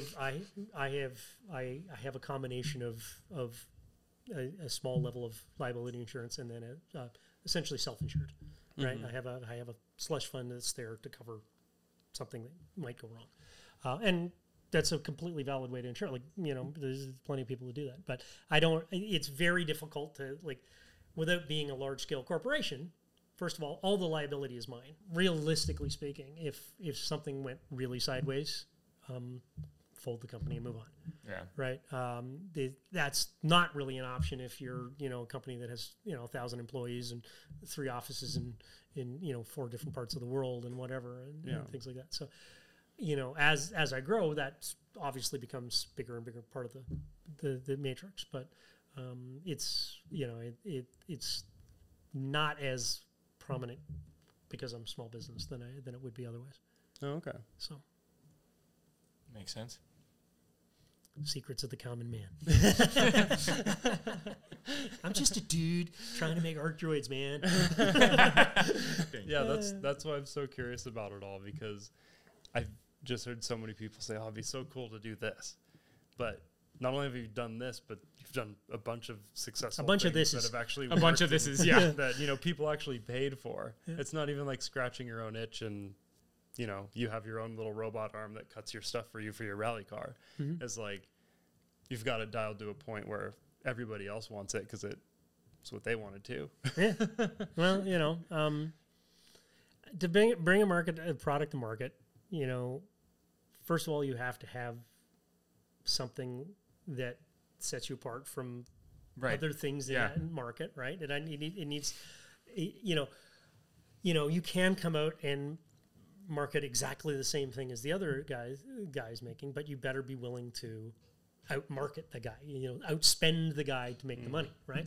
So, I feel like we deal with a lot of companies that are doing that, and that's Oh, what yeah. we are, is their Yeah. attempt at outmarket. but you also deal with some like Ameribraid. Oh, yeah, makes yeah. unique absolutely. unique grinders. They're good grinders, and Rogue Fab makes good benders. Absolutely. No, that I are was thinking unique. of like the stuff that we do that isn't tools we use so much as products we just advertise. Like the battery bank solar panel setup thing. There's a million companies like that. Jackery is Yeah. literally just a marketing company. Yeah. They don't market. They don't manufacture anything. They're just a marketing company. Right? Yeah. And that's a valid way to do things. And Sure. that's quite often what you'll see on Kickstarter type stuff is those like really slick Kickstarter campaigns.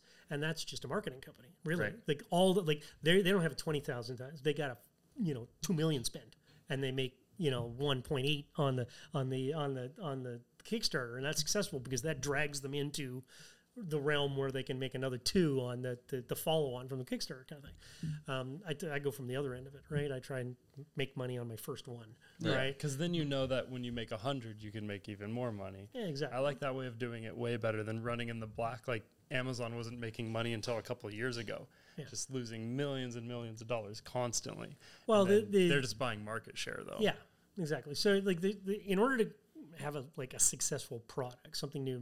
I look at it this way: you gotta have something, like I said, separates you, that makes you different, and it has to be substantially different in so much as the fact that people go, "Ooh," as opposed to, and then you need to be able to manufacture it free of ego, certain parts of ego. Like I've seen people fail with products where they were so certain that the way they were doing it was the right way to do it. Oh, this is exactly the way. Oh, this is because in their brain this was perfect, right?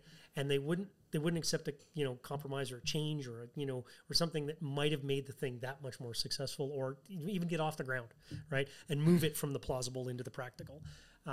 So you need to like. Don't get me wrong. There's a whole lot of things about this. Like as an engineer, one of the problems you have when you design a product is you only ever see what's wrong with it. Right. And it took me years to learn that. I would go to trade shows with product that I'm like certain it's not good, oh my God, we're done. And then we show up to the trade show and everybody loved it. I mean, that's how I feel about everything we've ever built here. Yeah. Like it's hard to none of it's even sort of perfect. Yeah. Like, the kernel is like the most perfect thing I've ever built. And there's still so many things that I want to change on it that are not right. Absolutely. That is the creator's curse, right? You only see the compromises or the things you didn't get done or the things you weren't able to include. Or the things that aren't perfectly straight. The stuff that's not square, whatever. That's definitely a problem. And it took me years to try and to learn to get over that. Right. And that's where I talked about the idea of a sufficient product versus a better product. Right. And that's part of the bringing a product to market. Understand when it's good enough. Right. Right. And that's a real trick for a lot of people. A lot of people will just keep beating on it and add Wi-Fi and whatever. Right. So, and then of course the biggest problem with bringing it in the market is having the money to do it and spending the money on the right things. Yeah. Right. For a marketing company, they spend all the money on the marketing and quite often very little on the product. So, Kickstarter is just littered with really successful campaigns that made blah $1 million in the campaign and never shipped a thing or shipped total crap or whatever, and the company, went from being a successful Kickstarter to a startup to 35 employees in in San Diego and 25 more in New York, and then 2 rounds of venture cap funding, and then 5 years later they don't exist. And are they trying to make something from the beginning, or is it kind of a scam? Quite often. Very few of them are scams. So most of the people that are doing this are like, or at least the ones that I've dealt with anyway, and I've dealt with a lot, are like they genuinely believe what they're doing is the right thing, right? The thing that most often kills these things is funding, because funding brings strings. Funding brings a board of directors, or 2 creative directors, or marketing guy, or Now it's not your vision anymore. Now it's their vision, right? And it dilutes things and it makes it difficult. And sometimes the product's good and great and it rises to the top and does well and survives. And sometimes it just languishes with a what the hell's going on? Is this going anywhere kind of stuff? And that I think that's true of any business or any kind of product or whatever. So my approach has always been to keep it as small as possible, to keep myself mobile and fast and whatever. Understand that I'm building a sufficient product, not a better product, and then not reach for the stars right off the bat, right? Like I don't want to, like I'm not trying to be a $10 million company first year, right? And I'd like to be a $10 million company at some point. That wouldn't be bad, but I'm not going to complain. To be a better rally car in the driveway, I can tell you that. You could have a much better rally car, or 3 of them. Yeah. What do you think separates the good inventors that come up with a product, it's successful, they sell it, versus the inventors that don't get that done? Because you see, like at least I've seen on the TV shows, there's people who have this like wacky idea that they're just dead set on, and it just doesn't work, and they don't rewrite the wheel. I mean, you've given a lot of kind of good tips and advice for like how to start like the business side of things. But what do you see in like the actual people where like I'm sure you could meet someone, hear their idea, and you would just know that that's not going to work or that's going to work. Like you'd probably know. Oh yeah, I've met a lot of inventors in my life. I've dealt with a lot of them, and you know, and went, really? Yeah. So what's the difference then? Again, ego's a big part of it, right? If you're not willing to let go, if you're not willing to let compromise, it will fail, almost guaranteed. And then some people that just aren't that bright and think they have a good idea and it's not a great idea. You know, that happens a lot. But then there's luck. Luck is part of it too. Like I worked for Spin Master, and during the years when Bakugan was big, I don't know if you remember that little ball, you know, plastic toys, you threw it and they landed on a card and went and sprung out into a character. And there was a Cartoon Network series, you know, looked like anime and went with everything. The guy that invented Bakugan showed up with a couple of pieces of like, you know, A4 paper with some sketches on it, right? And then he got lucky. He went to the right company. He went to Spin Master, and there was a couple of people at Spin Master that went, "Ooh, you know what we could do with this," and then ran with it. And at one point, Bakugan was $400 million a year in revenue, and that dude with the pieces of A4 paper was getting a royalty on every single one of them. Wow. Right? Not Does a huge it still royalty. work It was like like that? 2-3%. If you pitch the right idea, you still get a royalty. Less and less, because mostly the cost pressure is just ridiculous now. But the aforementioned Mark Tilden friend that I was, he, you know, do you ever remember the Robo Sapien, little black and white robot that farted, walked? Right, and he had like big black bulbs. Big on his black and white, stuff. black and white robot that I had waddled. a friend with one. Yeah, Robo Sapien. He invented that. That was his invention, and he was also lucky enough that he got in with a company early on that he got a nice fat royalty in perpetuity, which is not a thing anymore. He's still collecting royalties on that thing. Wow. Why did it change, or how did it change? And what is the cost pressure? Is that what you said? Cost pressures are one of it, and one of the things, and then also. And is that, and among other things, more companies doing it in house, right? They just hire. Like part of the reason I was hired as an internal inventor. I was a employee whose technical job was to invent crap. So if you invented something, you didn't get a royalty on it. If you're an employee, you generally don't get a royalty. What you invent on their time for them is their intellectual property. And cost pressure being trying to make it $29.99. Yeah, so exactly. If you're giving someone $1 every time you sell the thing. If there's 7% coming off the back end of that, it really can hurt, right? Okay. So 7% royalties are gone. 3% is more typical in the toy industry these days. But I know inventors and groups of inventors that have, you know, spent decade or more making a living on inventing stuff and presenting it. And so there's sort of, when you present to a company with an invention, there's sort of 3 stages. There's you get an option where they give you a certain amount of money to say, okay, don't take this to anybody else until we get a chance to look at it. Right. Oh, okay.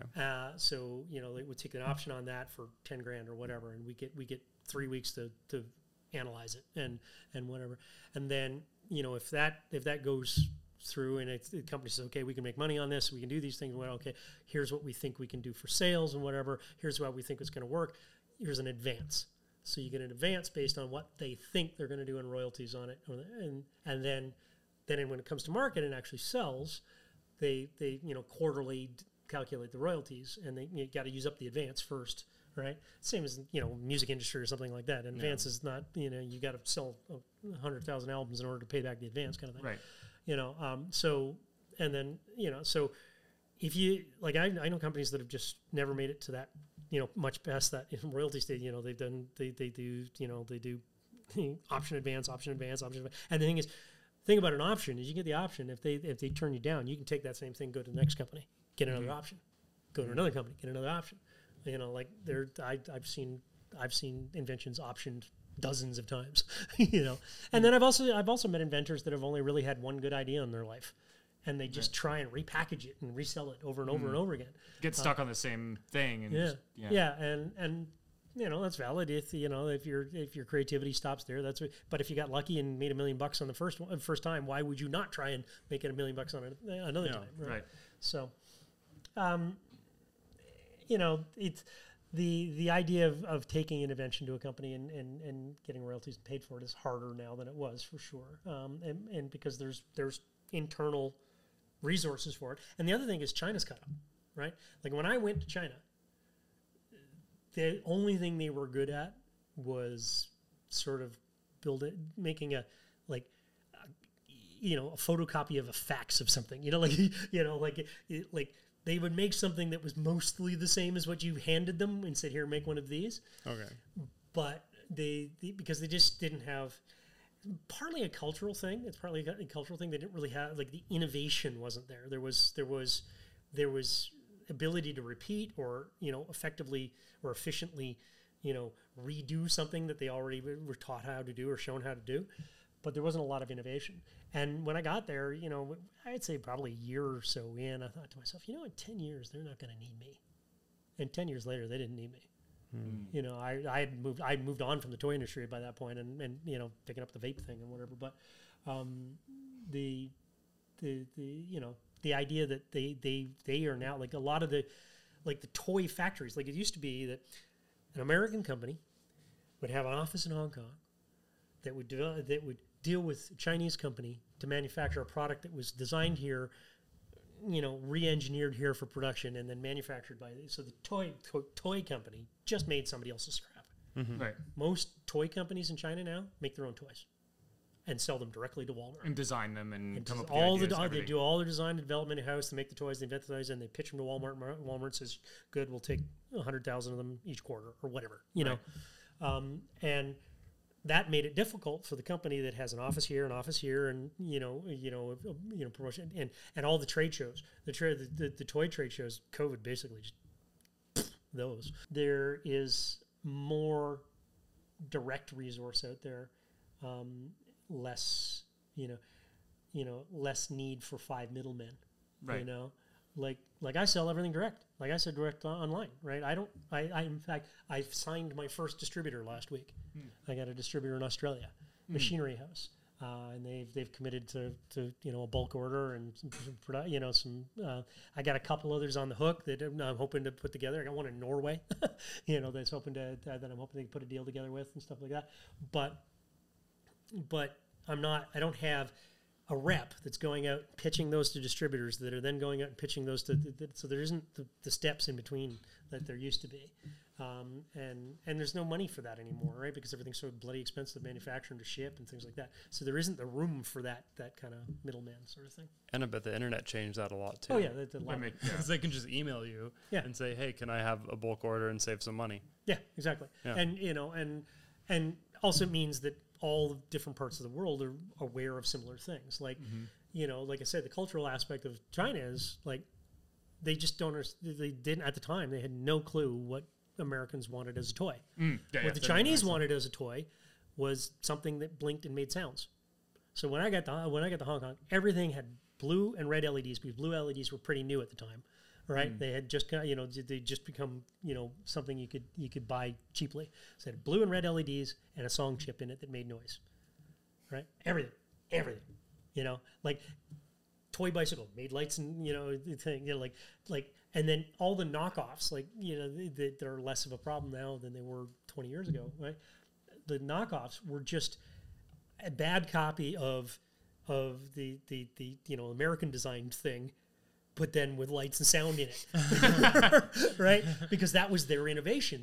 We put lights and sound in it because that's cheap. We put the chip in there, and but now they have a much better sense because they're exposed more to it. Obviously, there's still the Great Wall of China, and you have to have a VPN in order to watch YouTube and crap like that. But I do know somebody in China that has watched your channel. So wow, really, that's cool. In mainland China, yeah, he's a good friend of mine. I used to work with him at one of the toy companies. He lives in mainland China. He's actually coming over here for the first time in like 3 years this week. He's actually going to come and visit me in Canada. Oh, nice. But he's lived in mainland China, and he of course I've sent him all the links to your channel, and he loves his stuff. He's big into flying stuff. He invents top flying toys. He's really good at it. Like his toys are really good. His first success was a RC Dragonfly. Oh, that's cool. Yeah. So it was full, like it was big. It was like wingspan like this, but it was like it flapped. Like it wasn't just a dragonfly shaped thing with propellers on it. Yeah. Right. It The flew wings because actually, it yeah. flew because it flapped. That's and whatever. super cool. I sold quite a few of those and things like that, and he did pretty well on that one. He was again early on, got that good royalty, that sweet royalty. now he makes his money partly because he's a pretty smart investor and whatever, but he's invested. But he also makes his money on options and advances, and he's got a couple things come to market recently. Like he's got a little super cheap electric rocket that goes up and then opens up and spirals back down again and things like that. And he managed to sell that. I want one of those. That Yeah, it's kind of cool. And like he's really good at design. Like his stuff will always fly and fly really, really well. And he's been doing it long enough that he's really good at making stuff that's cheap and innovative, and he knows the price points, and he knows how to, where to stop and put things in, so he makes good stuff. Man, what kind of toys could the people do if the price wasn't an option? It wasn't a problem. Well, Apple. Yeah. That's where you end up with companies like Apple, where it's all in the marketing, and they make really nice stuff that works really well, but it's stupidly expensive. Yeah. And But the toy version of that, like the expensive toys for an adults market, I think is something that needs to be tapped into a lot more. And I think that when millennials get older and richer, I think that'll be a huge market. Because I don't want a Rolex. I don't care. Yeah. But if you give me a rocket that was like really expensive and I had a lot of money, but it was like super cool and I could fly it around my house, like, oh yeah. All right, after the podcast we'll talk. I know you got all them internet. You got all them internet bucks. I got some skills. What's on the other? Something together. I mean, we already like look at all the things that we already have, like one wheels and your e-foil and like all these. You got electric an e-foil? Yeah. Oh, that's cool. I want to try one of those one day. Electric dirt bikes and like all of those things. Those are that's high-end adult exactly. toys. That's exactly what they are. That really is. Yeah, that's a good example. And some of that stuff costs thousands of dollars. All of it. But even those still have price pressure, right? Yeah. They still have to be able to make money at that X thousands of dollars. Yeah. Now it used to be back in the day that retail stuff like toys and basic consumer goods and stuff like that, you would aim for a 10x. So it would cost you $1 to make, you'd have to sell for $10. All right. Oh, that's huge. That's huge. That you think that's huge, but there are still things that make apparel, for instance, still runs very much. It used to be a 20x. Now they run a 10x or whatever. But it's all about marketing, right? Like Calvin Klein, or Calvin Klein. Dating myself for designer clothes. I have no idea who wears what. Neither do I. I have no idea what Snoop Dogg's wearing these days, or I don't even know if Snoop Dogg's even relevant anymore. Like in that case, like you have to have that huge disparity between cost and resale because all of your money goes into marketing. Right. It's all in our market because nobody needs a set of Yeezys. Nobody. Right? But, you're convinced, or, Beats by Dre or any of the, crazy, like Beats by Dre are pretty mediocre headphones, but they sell like stupid money. Right? Yeah. So, in toys, there used to be 10X and then it became 5X and now it's like 3.5X because it's price pressure. And, in higher end retail stuff, like my stuff sells for a much higher price point, so 10x is not really viable, right? So I don't run on the crazy numbers like that, and I can't really push it down, like the cost of manufacture down low enough to make a 10x thing viable. So if you're selling general consumer goods and things like that, you really have to be able to balance that cost of production versus cost of retail. Like use the rule of thumb for cost of manufacture, for instance, is like cost of materials cost outside of labor, packaging, materials cost should never be more than 20% of your retail. Certainly for smaller consumer, like something like this would like this microphone would absolutely fit that model. Right, the materials cost like so. If you actually calculate the cost of this mesh and the cost of this plastic piece and amortized mold costs and whatever, the cost of this would be less than 20% of the total retail. Right, there's still other stuff that gets lumped in on top of that. There's the marketing, the overhead, your people, buildings, whatever, packaging, assembly, testing. And then of course the physical manufacturing cost of assembly and stuff like that. So. And that's where some people fail in their business. Like somebody, like, let's just say, sake of argument, it costs you, $1,500 to build a kernel, which it definitely cost you more than that. Yeah. Let's say, it cost me $1,500. I sold these things for $2,000. I'm making money. No, you're not. Not even That's not how that works. if I sold that for $15,000, I wouldn't be making money. Yeah, exactly. But theoretically, properly engineered and reworked and done at economies of some scale, not whatever, that could be a $10,000 item. 10 or 12. You could sell that for $10,000 or $12,000 and make money on it. You're not making 10x on it, but you could make money at $10,000 on that. And we've had offers that high or higher. Yeah. I'm pretty sure you have the most hours on our Droid for anybody. You probably have more than me by this point. I've cut hundreds of bottle openers, hundreds. Yeah. I don't know. Yeah, I mean, even just the first design, I think I cut 160 and you notice of there those. isn't any kind of OSHA freaking ventilation system or filtering equipment or anything like that out there. Safety shields. Yeah, of any no, kind. my ventilation equipment is that the entire shop is porous. Yeah, got a lot of holes. Yeah. Yeah.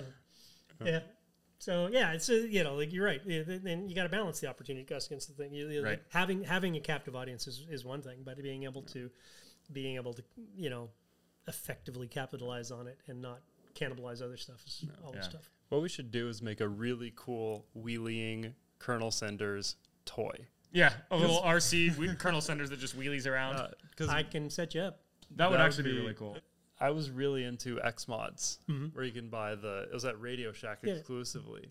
So that was so cool because you could change like the suspensions, like the different springs, but it all came in like packs, and you could upgrade your packs or get body kits for the different cars and stuff. And I can't tell you how many times Xmods was referenced in a design meeting while I was working at Toys. You don't like Xmods. We got to do it like Xmods. They got a couple $100 out of me when I was a kid. So, but it's like little things like that. It just gets your brain working in a way where you're like, oh, these stiffer springs, when you hit the bumps, it doesn't bounce as much, if you're going faster. But if you're going slower, it's so much fun. And I've thought a lot about like a product that we could do that would really resonate with our audience, but speak to like our ethos as a company, I guess. Like, it's not just going to be some random crap for the sake of buying random crap that kids could fiddle with and be inspired to build cool things. I think actually like an RC Colonel and or Barbie camper would be hilarious. And it'd also be like, well, didn't they kind of start relatively RC to begin with? They were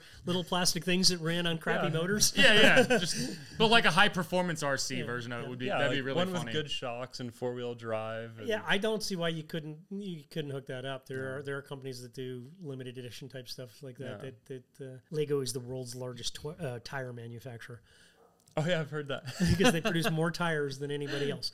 That's insane. I've been to one of their facilities, one of their factories. It's all like you can eat off the floors. It's everybody's wearing hairnets. It's all super clean and everything like that. So they definitely take their product really seriously. But toy sets have the problem. There's a lot of moving parts, a lot of parts, and a lot of parts is a lot of money. And can you the math right? Yeah. So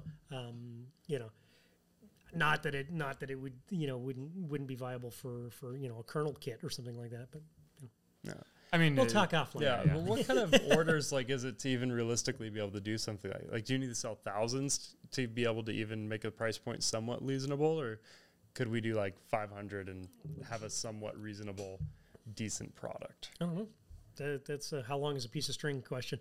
Oh, you'd have to decide, and that's where you come into that sufficient product thing. Where are we crossing over sufficient, and not going too far, right? Right. So, I don't know. I'm sure there's some possibility there, but I'll wake up at 2 a.m. and give you a good idea. Oh, yeah. Okay, sounds good. Yeah, it's it's premium merch. Yeah, exactly. Premium He's merch. super fond of the word premium. Yes. You can thank Will for that. Will. That's funny. He brings in. He's the youngest of us by like a large margin, and he brings in all of our new vocabulary. I know. Like I watched him on the videos. I'm like, boy, that kid's over the top. And then he called me. No, he's just like that all the time. Like that all the time. He's not over the top on camera. He's just over the top in existence. He's just that kind of guy. I'm like, all right. Well, thanks for chatting with us. This has been Hey, no problem. really been really fun, fun. and No, I enjoyed it. I think you're I'm probably glad- about ready to get on the toys and Yeah, I gotta go rally drive the around the barbie yard. camper. That's I what need you- to get out in the breeze. I'm sweating. Yeah, let's yeah. so let's open do up it. some windows. So, no, yeah, I want to go rip a few things around the yard for sure. Yeah. All right, let's I brought a helmet, so Perfect. All right. We have plenty of them anyway. Yeah. If you didn't bring one. let's go rally. all right. Thanks, guys. Yeah. Thank you.